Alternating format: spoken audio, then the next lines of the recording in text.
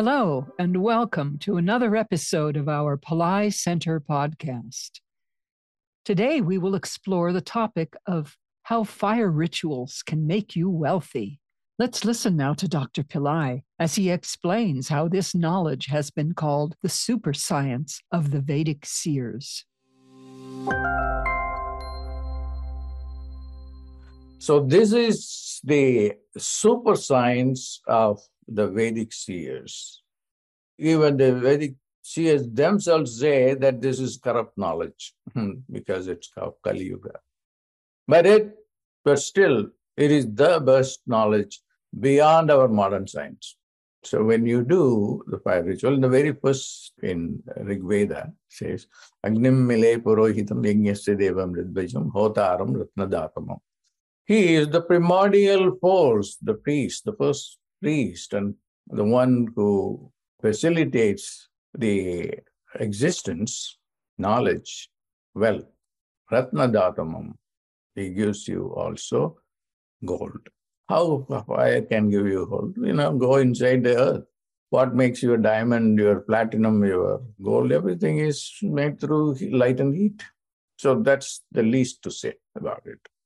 So if you want diamond and gold, and also it's not just only diamond and gold, the material things, but also the highest consciousness is also light and heat of the highest kind.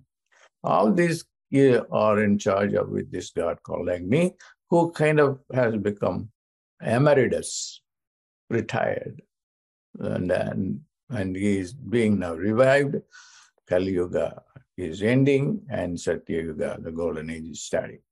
Now, the moment you light the fire, and what's happening? There is a chemical reaction taking place. The air is heated. The atoms are heated.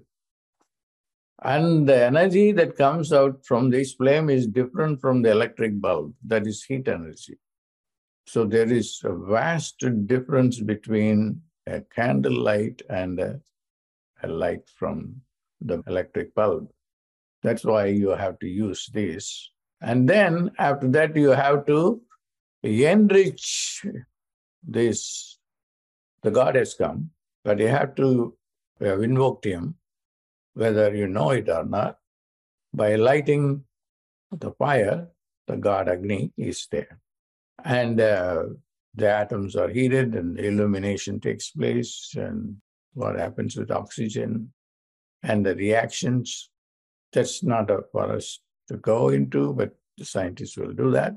And before you start this fire ritual, what you do is you should really get into a higher state, beyond the mind. The higher state means beyond the mind. That means your third eye, which is also the place where the soul is, which is the pineal gland, you should move your consciousness to the pineal gland, to the third eye. Thank you for joining today. We hope you can join us next time, where Dr. Pillai will speak to us on the importance of the planet Saturn in our life experiences. Until then, God bless.